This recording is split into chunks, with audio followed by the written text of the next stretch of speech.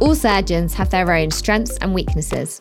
And while they're certainly qualified and skilled enough to offer patients a good level of care, there are always areas for improvement. But how do we address and assess this skills gap? And how do we enable surgeons to share best practice and standardise training to ensure all surgeons meet agreed benchmarks? Perhaps robotic-assisted surgery holds the key. We can't just have a group of elite surgeons. We have to train most people up to a high standard. And I think the one paper that I saw just recently showing that the good surgeons stayed good, but the less able surgeons improved markedly. That is just fantastic. Narrow the gap. So when people are approaching and seeing a surgeon who's credentialed, they know they are meeting a certain standard.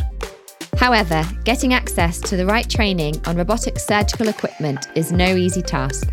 So how can trainees make sure they get the experience and tuition they need? I always joke, I used to go and assist consultants who are doing an interesting case. And then I remember one chap, I went to scrub and he said, "Why are you scrubbing?" I said, "I want to see your case." He said, "Well, you can watch. Why are you scrubbing?" I said, "I can see it much better when I'm close up." He said, "You're not doing the case." I said, "Oh, no, sir. I'm just coming to watch it." By the time we got to the table, he said, "Oh, well, okay, then you better do it." You've got to show that willingness. You've got to be there, speaking to your consultants, express your interests and so on. But then we've also got to provide help for them. This is Surgical Robo-Talks, brought to you by CMR Surgical and the Association of Surgeons in Training. Your source for all the latest in robotic-assisted surgery and education. In this series, we speak with surgeons and leading figures in medicine to help surgical trainees make sense of the developments, challenges, and opportunities in robotic-assisted surgery. I'm your host, Jessica Butterworth, and my co-host today is Martin King. I'm Martin King. I'm a General Surgery Registrar based in Northern Ireland, and I'm also the immediate past president to the Association of Surgeons in Training in the UK and Ireland. Mark's role puts him at the bleeding edge of emerging surgical technology, and this interest in innovation is nothing new to him, as his eyes have always been fixed on the technological horizon. And as Chief Medical Officer at CMR Surgical, Mark has been a strong proponent of advancing surgical practices and is now an advocate for robotic-assisted surgery as a means to improve patient care. But what sparked this interest, and what led him to the position he's in today? In this episode, we sit down with CMR's Chief Medical Officer, Mark Slack, to find out about the evolution of robotic-assisted surgery and to discover what he thinks the future holds for the technology and the surgical curriculum. We'll also find out how big data and AI could be used to improve procedures and aftercare, why cooperation between medtechs and societies is critical to improving curriculum, and what junior doctors can do to kickstart their robotics training. I started minimal access surgery in the 90s when it was actually starting. And I ran a training program for young surgeons wanting to do minimal access surgery on qualification. And we actually have demonstrated over the last 20 plus years the real advantages of minimal access surgery, reducing infections, reducing complications, quicker return to normal activity. But then when you look at the statistics, still to this day, in some of the more sophisticated medical environments like the United States, less than 50% of people get minimal access. And yet in some hospitals, up to 90% of people get minimal access. So there's a disconnect. And so that led me to think, how do we then increase minimal access surgery? And I started to wonder, would robotic surgery make that difference? It's got 3D vision, it's got magnification, you've got direct mapping of movement between hands and instruments. And so I started looking at the offering that was there only being one robotic system at the time. And that one also led me to wonder whether it had problems, because it had been around for 20 odd years, and yet its penetration is somewhere in the 3 to 6% region. So what are the barriers to the current offering? And I went to the community to say what were the problems, and they came back saying too expensive, too big, different ports, different procedural steps, etc., etc., etc. So when I got together with Luke Hares, Paul Roberts, Keith Marshall, and Martin Frost, my co-founders, we set out to try and overcome those problems. And that's exactly what we've done.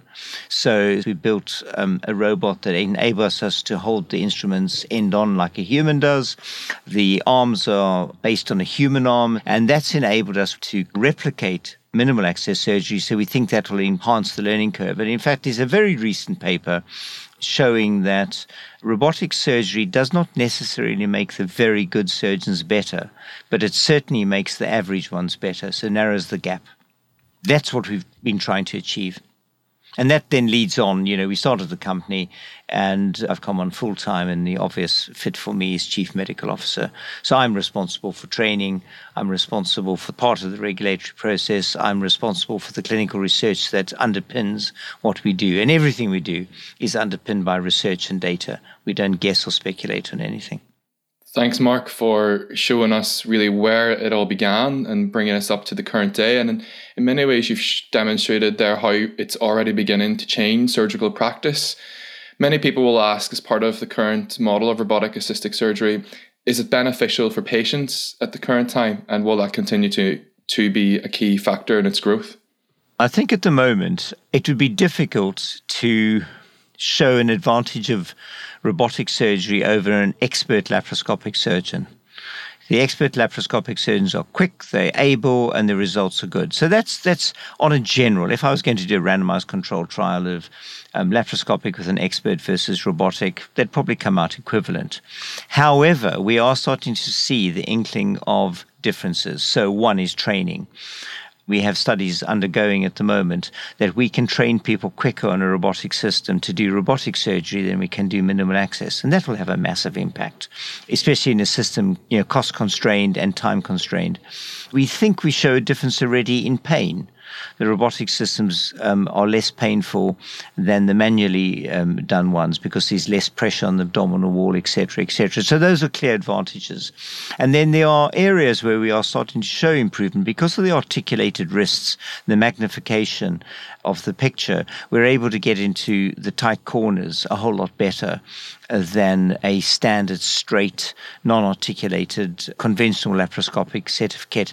So, obvious examples are rectal surgery, when you're down in a deep pelvis with limited access and poor vision, where actually it makes a difference. When it comes to suturing with conventional keyhole surgery, bloody difficult to become expert and way easier with a robotic system. So I think we will start showing advantages of robotics over it. So the one thing is we will just get more people doing keyhole.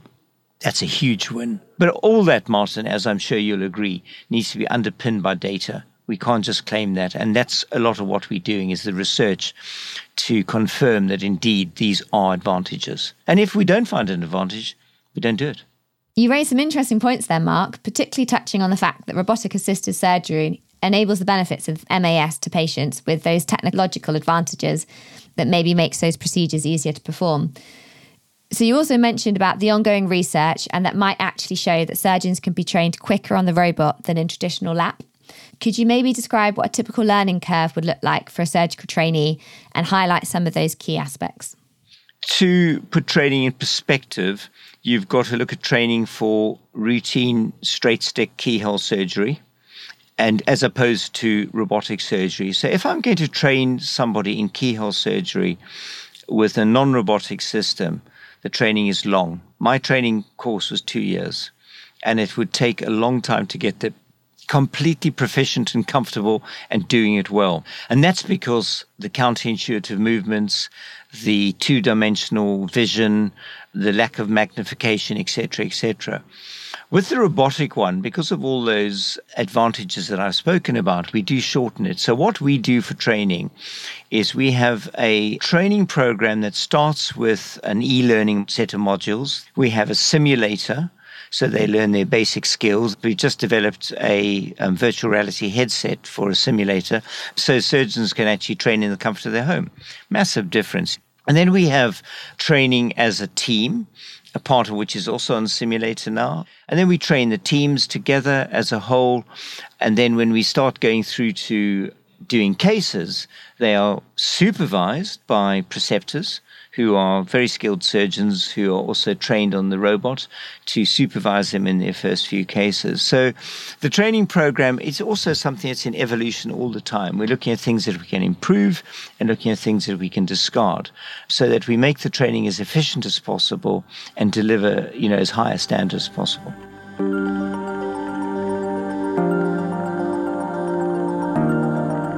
As Mark mentioned, VR headsets have been introduced to training pathways. I've been lucky enough to try some of these myself. I can see multiple benefits to the trainee. Not just the fact you can train at your own pace, from the comfort of your own home, but also it brings an element of fun and gamification. The other huge advantage is this increases the access to surgical robotic training. You no longer need the physical robot in front of you, which means many more trainees can have access.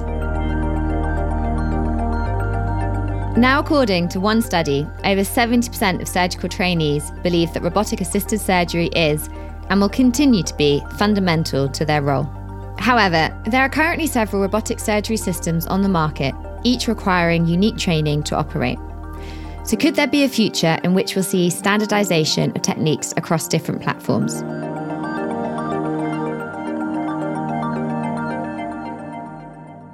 There will be aspects between systems that require training unique to that system. But one of the things, and I said this at the Future of Surgery meeting at the Association of Surgeons in Training session, I made the statement with both my opposition companies in the room at the time saying, we need to find common ground. We've got to actually be affordable, Martin. We've got to work towards value-based medicine, and training is no different. I think our responsibility, Intuitive, ourselves, Medtronic, Johnson & Johnson, need to get together and say, what's common and what can we do that's the same for everybody, because that reduces cost and it streamlines things. So I think that's a very important point. Number two, we need to drive training down into trainees, not just into consultants. Up to now, it's mainly just senior consultants. And that's obvious. That stands, if they're buying the system for the first time, they are the ones wanting to use it. However, we have to accelerate the training of junior doctors so that the current crop of doctors coming towards the end of their training are prepared for robotic surgery when they come out of it. And in many ways, I think of doing that. So one is the virtual reality headsets are fantastic. So a trainee can go home with it, train to a level of competence in terms of motor skills on the robot. And when they come to their consultant, say, by the way, I can suture as well as you can. Quite difficult for the consultant to say you can't participate. So that's a really, really important part of it. Number two, as a company, we are showing a lot of interest in training fellowships. So getting registrar fellowships towards the end of their training. So a registrar can, while still a trainee, train on the robot to a level of competency and a level of independence so that when they become a consultant, they become a robotic consultant immediately. I'd like to kind of follow up on some of those points that you've raised. The model that you're describing, obviously, as a company is very much on par with work that we've worked on together as training organisations and industry in terms of access and equity of access. And having access via a virtual reality headset breaks down barriers of boundaries in terms of geography. And in many ways, are we heading towards having passports of actual curriculum that actually demonstrates some skills in knowledge of robotics before actually getting anywhere near the console? As you well know, one of the things that we as a company have really concentrated on is opening a dialogue with trainees. And I think one of the problems in medicine has been, it's always been a top-down approach. And people have actually failed to listen to the people in the mix who are actually training. And I think that's one of the things you guys have succeeded at hugely. And yes, I do think we're moving towards credentialing. So one of the things we've done as a company is introduced metrics so that we can actually measure performance objectively. It's unacceptable for somebody to sort of subjectively be assessed and allowed to go on. We really need to know they can tie a knot. They can suture, they can pick up and drop, what their error level is. And we've already got metrics on our training program. So it becomes proficiency-based training, not just a subjective exercise. And I do think there will be credentialing. And there'll be credentialing at a number of stages. You'll have your knowledge credentialing, then you'll have your basic skills credentialing. And then I think we will work towards standardization of surgery and credentialing for techniques. And that's when I think surgery will start to improve. The surgical statistics at the moment are appalling. Probably 1 million deaths due to complications worldwide per annum. Those figures need to be, one, publicized, and two, the governments, the systems, the universities, and the colleges and societies need to all get together to reduce the complications, and training is where it all is. Thanks, Mark. I'm completely in agreement that metrics are key, and moving towards a proficiency-based training model will better identify patient risks and actually provide evidence of performance. As you mentioned, AI is a hot topic at the moment, and particularly in robotics, it could be seen as an option for obtaining these metrics, but can also mean a multitude of other things. So I guess, Mark, what do you envision happening in the immediate future with AI and even big data sets? Can you see any future products which will help to enhance surgical training and learning? Okay, so I'm going to be controversial, which is something completely new to me. AI is probably the most misused word in medicine at the moment.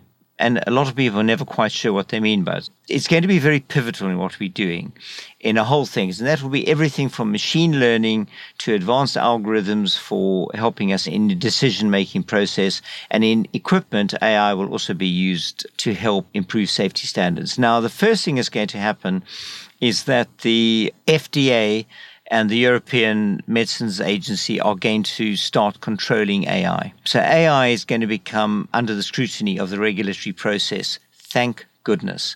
So if people are going to claim AI, it has got to go through the same scrutiny to show that it is, one, safe and effective, and it's cost effective. Once we've got that, then we can get away from people just saying, oh, this is AI. And not necessarily giving benefit, and potentially also having real danger to patients. So it won't be something you can just knock up on an app overnight and then publish the next day. There are going to be great areas where we use advanced algorithms to help us with decision-making process. I'm doing some work with a chap at the moment where we've created an AI algorithm that does the post-op check. And it does it with an accuracy better than clinicians. And at the moment, it's just in one system. It's in cataract surgery. But boy, oh boy, if AI is suddenly taking away the need for a person to see another human and still get an effective post-op evaluation, that's a step forward. And I see multiple areas where that's going to happen. I just ask for a word of caution. I put a word of caution in. Let's be careful, and let's make sure we put the same scrutiny to AI that we would to a new drug or a new technology. So it sounds like you've been waiting for the regulatory bodies to approach AI with the same scrutiny of standards as a medical device or even a pharmaceutical product. How far away are we from seeing this become a reality, and how long do you think that pathway is? So Europe will be this year. I mean, it's making it into the common journals already that, is going to be a regulatory framework around this. I mean, it stands to reason. If I bring a new drug, I've got to show that it works. I've got to show what its side effect profile is, et cetera, et cetera. And if you've got a technique or something, I've got to know that it actually is beneficial. If I'm training, I've got to know what the downsides are, what we're missing, where the gaps are, etc. So yeah, it's all part of a process that needs to be. And I'm not pushing for regulation for the sake of regulation, but AI has the potential to affect many more people simultaneously, and therefore it needs the scrutiny. So I think you're going to see big changes in 2023. And Jessica, the other question you asked me was about data. And of course, that is the really interesting thing. We now have the ability to compute massive amounts of data. And that has a lot of implications. So patients will start to know what the data is as well. We will know what our outcomes are. And that data enables us to really curate and improve a lot of things we're doing. I look at my registry that we have on our robot. I have a registry of all outcomes of all the patients. That means we now can start to look at, why is one unit doing better than another? What are they doing differently that could be improved? And that all leads to standardization, but standardization secondary to curation of good data. And also our studies. You can potentially do a study with 100,000 patients in it, for way more affordably than you could do in current. So I find that really exciting. There are a lot of challenges and the massive amount of hurdles, but I find it incredible. AI AI and big data sets are poised to bring huge benefits to robotic-assisted surgery and surgery in general, boosting patient care from diagnosis all the way through to post-op checkup. The opportunities for tech are myriad, and we'll be diving into the intricacies of the technology a little bit more later on in the series. And like any new drug or medical technology, AI and big data will need to be thoroughly tried and tested before they become part of everyday surgery. And as we continue to develop newer techniques and solutions, regulation, credentialing, and even curriculum updates are increasingly going to play a larger part in surgeons' careers. So how does Mark see this affecting the profession? You know, there's so many aspects that data and AI and so on will have an impact on the surgeons. I think surgery is lifelong learning. And so a great example is a clinic in Hamburg called the Martini Clinic, where they introduced standardization of surgical techniques some years ago. And so they know if somebody's getting better results than one of the others, they then go and look at the videos and curate them and actually decide what they're doing better and therefore copy it. And I see that happening with all of us. So, you know, if you're looking at your data and you see, gosh, I'm not doing as well in area A as my peers are, you know, a champion golfer doesn't just practice on his own. He or she has a coach who looks at videos and gives advice. And I see this as part of our lifelong learning. So I don't see data as negative or punitive. I see it as all positive. It's there to show us where we could improve, not where we're bad. Most surgeons are pretty damn good and get on with it. But could we all improve? Absolutely. You know, we've got such a weak system of appraisal and credentialing. And it's very easy to game the system in many respects. And I see things like this in surgery as a way of actually ensuring that we all work into a high standard and we are improving training. And we all have different needs and different weaknesses and different strengths. And this is a way of narrowing that gap between the top and the bottom. And that's what I think we need to do. We can't just have a group of elite surgeons. We have to train most people up to a high standard. And I think the one paper that I saw just recently showing that the good surgeons stayed good, but the less able surgeons improved markedly. That is just fantastic. Narrow the gap. So when people are approaching and seeing a surgeon who's credentialed, they know they are meeting a certain standard. I think it's important that we begin to obviously utilize what we have to make outcomes better for the patients. And I think the training community certainly wants to harness what you and other organizations are currently doing to provide the best possible practice for patients. In many ways, then, do we need to think of discussing how we integrate that into the curriculum in a more rapid way as opposed to in a more slower way? I think speed is incredibly important, and I don't think we can afford to say we're going to train a generation of people on the robot at consultant level. It's got to be a simultaneous process. We've got to start into the training curricula of the Royal College of Surgeons and the Royal College O&G and the European Association of Surgeons, etc., all need to get together and start saying, how do we get this? Otherwise, we're just delaying a improved process. You know, if you've got to wait till you qualify, Martin, then you've got to get a job, then you've got to persuade someone. And when you are trained and you're doing a job, it's far more difficult to get that skill. It's way easier when you're in training. And that's why I'm very keen to see companies, to see societies, etc., generate a lot of fellowship programs. And I think in some way fellowship programs, Martin, may well be the bridge. You know, we've got to decide at what level do we start training the juniors.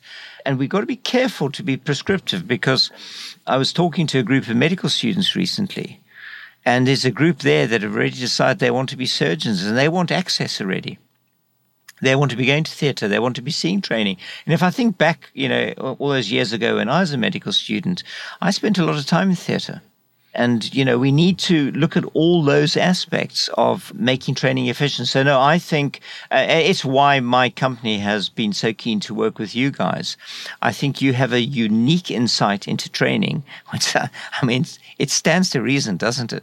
But people have in the past always thought the trainers knew better than the trainees. And that's not true. We have to have both perspectives in deciding what's best for the system.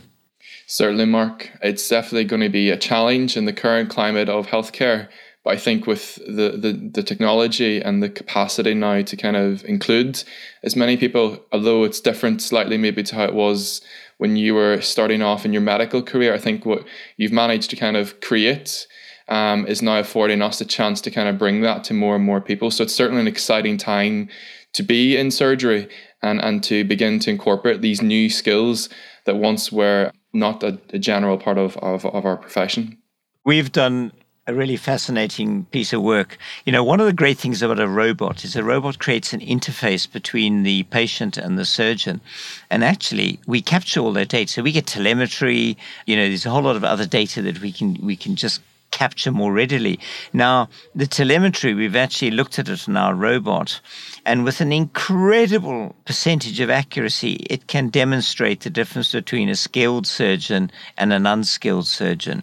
And then that goes forward to, there will be surgical tasks that can be assessed by the robot. We're already doing it within our training. So that takes away the need for that trainee to be in front of a trainer.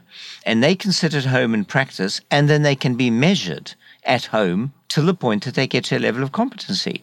We know that some surgeons will get on the system and 2 hours later will be good to go, and others at 12 and 14 hours will be good to go. It's like ball skills. But how exciting if we can put that objectivity in, so the guy or the girl goes home, practices on their simulator, and then comes back and says to me, by the way, I'm now at the level of an expert practitioner in terms of the basic skills.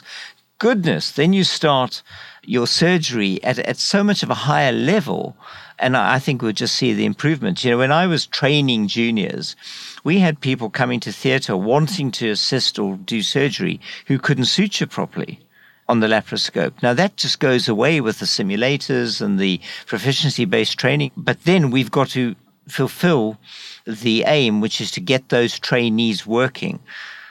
In truth, do you think a consultant surgeon learns on a robot that much quicker than a trainee surgeon? I'm not convinced. They all need to go through the same training pathway and aim to get to the same level of skill. As we said at the start of this, I think we'll wait for the data and more of that data to come to light, Mark, but I won't answer that question on the podcast today. That's absolutely it. I think we live in an evidence-based world, and training is the same. The big challenge is governments around the world have to start acknowledging that they need to invest more in perhaps surgical training. It's gone on too long that we've had inadequate training and we've had inadequate standards. The airline industry would never tolerate these levels. The deaths per billion hours of use in the airline industry is about 0.5 deaths per billion hours. In medicine, it's 100 deaths per billion hours. 100,000 deaths, I mean. So we have a long way to go. But, the joke always is, why do pilots do safety so much better than doctors? Well, if they get it wrong, they die with their plane. Surgeons don't die with their patients. And so their drive to high levels of safety are very personal. But I think I look at the young surgeons that I work with now and so on, and I think they are massively motivated to high standards and improvement across the board. We've talked a lot today about the future of robotic-assisted surgery, future technology, future regulation, and even the future curriculum. And while we can't fit a detailed look into each of these themes in a single episode, we'll be diving into these topics in much greater detail throughout the series. But as well as looking at the advances to come, we want to find out what surgical trainees can do now to get the most out of their tuition and prepare themselves as the technologies and practices of the profession continue to advance. And as someone with years of surgical experience and his finger on the pulse when it comes to the latest and greatest in surgical technology, who better to ask than Mark? They've got to be proactive themselves. They've got to approach the consultants that they're working with, and they've got to express their interest. To be taken seriously, you've got to demonstrate your willingness as well. Consultants are going to hand it over to you. I always joke, I used to go and assist consultants who are doing an interesting case. And then I remember one chap, I went to scrub and he said, "Why are you scrubbing?" I said, "I want to see your case." He said, "Well, you can watch. Why are you scrubbing?" I said, "I can see it much better when I'm close up." He said, "You're not doing the case." I said, "No, I know, sir. I'm just coming to watch it." By the time we got to the table, he said, "Oh, well, okay, then you better do it." You've got to show that willingness. You've got to be there, speaking to your consultants, express your interests and so on. But then we've also got to provide help for them. And that's what I hope we can do with our virtual realities. So a trainee could approach us, I'm hoping, in the near future, and they can do our online module. They can train it. It's not expensive. And then we could lend them a headset and they could do the training. So they get the basic skills. So then they become altogether more useful in theatre. And it's much easier for the consultant to teach them to do an operation if they can do all the bits and bobs leading up to it. People have gone to theatre to do things basically missing the absolutely basic skills. And then the next big step is procedural training. We as a community of surgeons have to decide what the best steps of a technique are. And we have got to agree to a standardization, because until we standardize, we can't evaluate. But once we've standardized, we can evaluate. Then we can start saying what the good points are and the bad points. But when you've got standardization, I think that will also speed training, because then you can actually take a surgeon and say, this is what we think the best, step 1, step 2, step 3, step 4. And then I think we start having an enormous impact. It will speed training. It will improve acquisition. Yeah, very exciting area. It sounds it. And I mean, my next question was going to be, what was your vision for the future of robotic-assisted surgery and training? But it sounds like standardization might be the key take-home message here. And maybe advances in data and AI can help obtain performance metrics, which will help drive up standardization. I mean, what do you think about that? I mean, that's a big one. I would be very surprised in 10 years' time if robotic surgery isn't the dominant form of surgery for soft tissue surgery. And in fact, for many solid tissue surgeries as well. I'm willing to stick my neck out there and say I think that's going to be ergonomic advantages for the surgeon, reduced time training to get to high levels of acquisition, and then standardization. And then because of the robot, adding all these other things in, the interface between patient and surgeon, the ability to capture large quantities of data that help you assess performance and outcome. And then, of course, you do start adding in all the add-ons.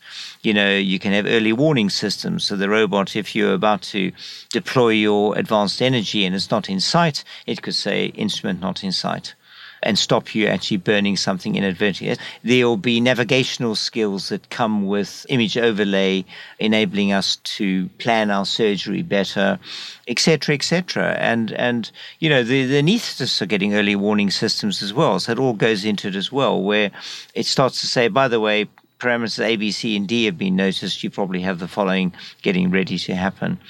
So I think we are in a renaissance of surgery. I think surgery sat down with these appalling statistics. It's got away for long, and then people said, oh, education, this is all a bit soft and fluffy.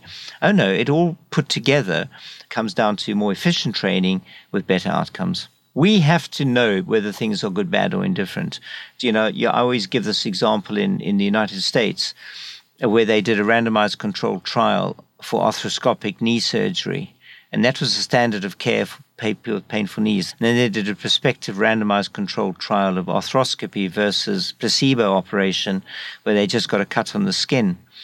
And the results in terms of improvement in symptoms was equal in the two groups, but the group with the cut on the skin had far less complications, so it was the superior operation. And that was the end of unnecessary arthroscopy. And that's what we want to do in medicine, you know, make sure what we're doing is good, right, and that we're training people well to do it accurately and safely. Safety is, of course, paramount when it comes to surgery.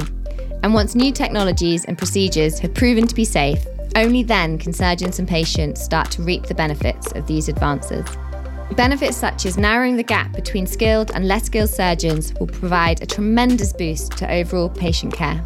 But in order to grant patients access to emerging tech and practices, educational institutions, technology providers, and medical regulators need to come together to agree on curriculums and standards. And the sooner they can, the better. However, until then, and until robotic-assisted surgical training in VR becomes more widely available, surgical trainees need to be proactive and seek out training opportunities with consultants if they want to make a head start on getting to grips with the latest in surgical robotics.